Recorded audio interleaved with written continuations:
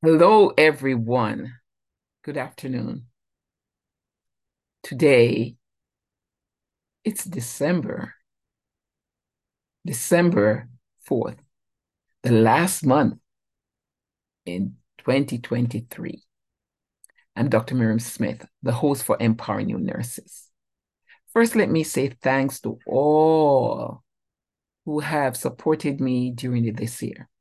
And this year is an exciting year for me in that my book, yes, my book, Nurse, The Guide to Empower New Nurses, definitely it was published in August.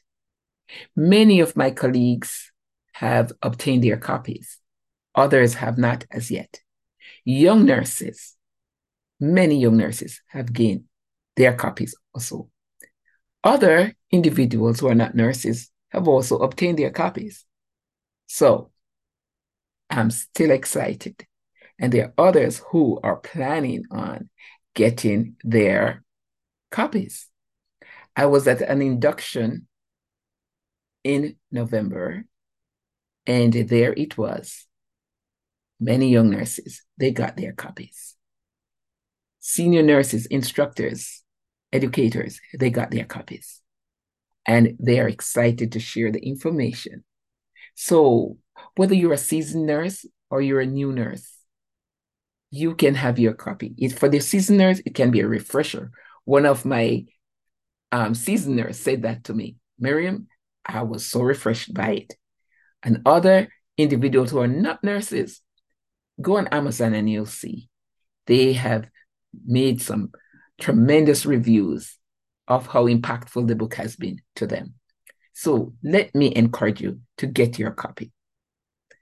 Also, individuals who have been interviewed on this program, they have had their copies and they're so excited. And they're also giving copies to others as a gift. So if you choose to read one, you can get one for yourself. If you choose to share one, you can share it with someone, a copy also. And this definitely will have ripple effect in that when there's transformation in the nurses' lives, it can impact the care given. Also, the patients will receive better care, and so on and so forth.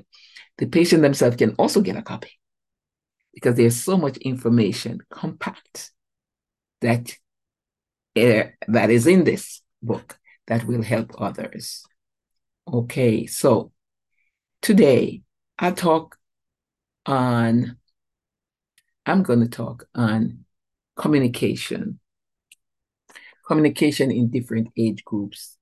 And if you know well, I just had twins. My daughter has twins, and a boy and a girl. And I was there. But interestingly, just to let you know, that as we communicate with different individuals and different age groups, we have to have different approaches. So at this time, I'll say something a little on the infant. So infant, that's from birth to 12 months. And let me let you know this from my experience, definitely recently, try to meet the infant's needs as quickly as possible. If they are wet, if they are hungry, you're just going to do this as quickly as you possibly can because they will let you know that they need immediate care. They'll cry out, And nonverbal, we have to hug them, we have to touch them, we have to hold them, and of course, we have to stroke them.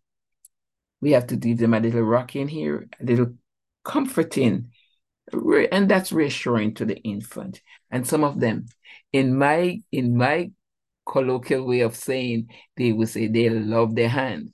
So if you're not careful, you can spoil them in that you keep them in your hand, and when you're ready to put them down, they don't want to go, and they will make noise for that. So we have to be careful how we do that. But of course, we're gonna love and we're gonna embrace and we're gonna touch. But we have to sometimes limit how much we hold them because when you hold them too much, sometimes you can't put them down. And I'm guilty of that. Okay. We have to speak softly to them. And of course, we have to smile with them. And we have to try and maintain a routine for them. Of course, we feed them on demand, but remember that sleeping time, we have to try and let them create that schedule for them, because sometimes they will. So you have to be mindful of that, making sure they get enough sleep. Some will sleep a lot, but some will not. So you have to make an adjustment for that and educate the parents. So you have some new parents and they need that little extra help. So whatever support you can give to them, let's do that.